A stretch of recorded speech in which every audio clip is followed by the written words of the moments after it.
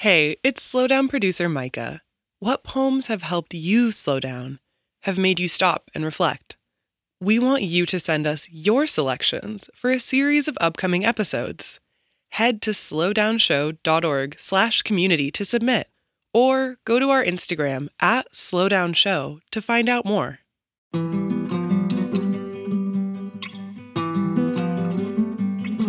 I'm Major Jackson, and this is The Slowdown.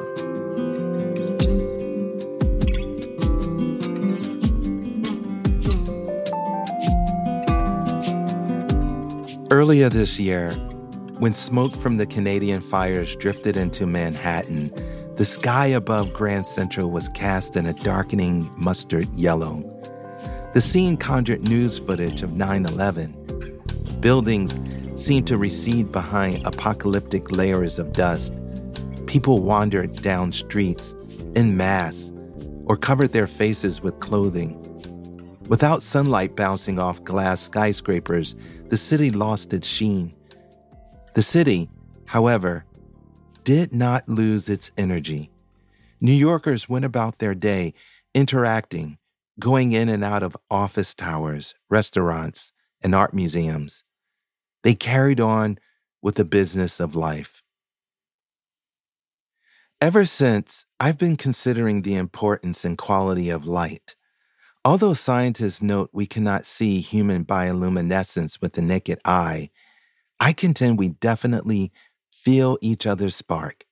We exist in the wake of each other's glow, even during moments of crisis, maybe even more so. As in the natural world, our light communicates and acts as a pheromone. I once told a longtime friend that she was inhumanly beautiful and quickly clarified that I wasn't speaking to physical attributes. My observation was a comment on her high wattage personality, full of tenderness, laughter, and care for those around her. She is a person many are drawn to. She reminds those of us privileged to know her how we can exist in greater relation to each other with kindness and grace.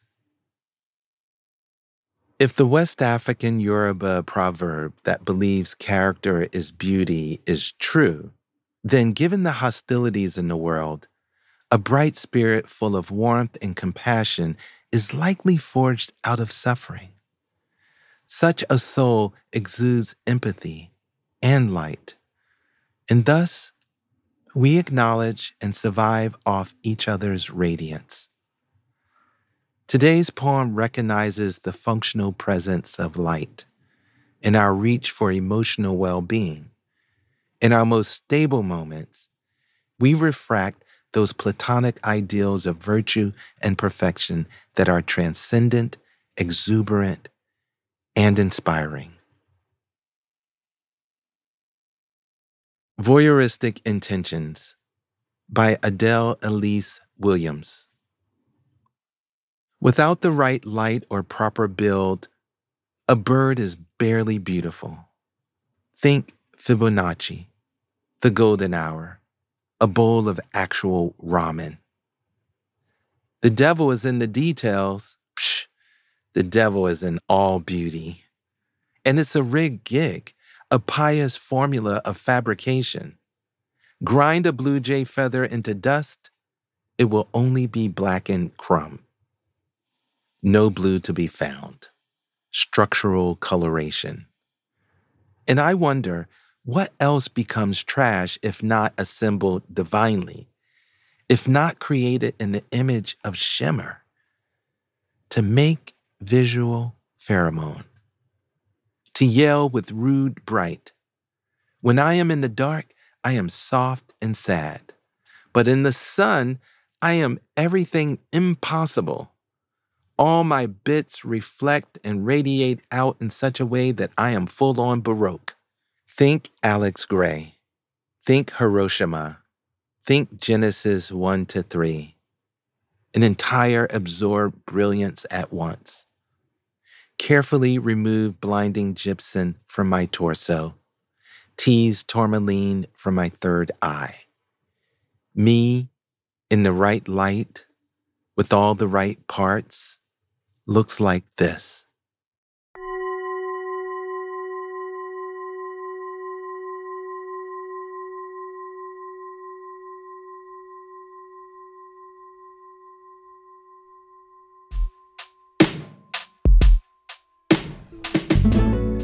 The Slowdown is a production of American Public Media in partnership with the Poetry Foundation. This project is also supported in part by the National Endowment for the Arts. On the web at arts.gov. To get a poem delivered to you daily, go to slowdownshow.org and sign up for our newsletter. And find us on Instagram at slowdownshow.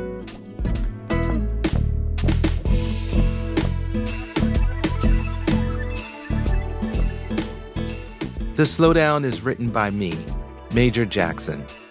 It is produced by Micah Kilbon. Our music is composed by Alexis Cuadrado. Engineering by Josh Savageau. Our associate producer is Maria Wartell. Additional production help by Susanna Sharpless, James Napoli, Lou Barron, and Nick Ryan. Our executive producer and editor is Beth Perlman.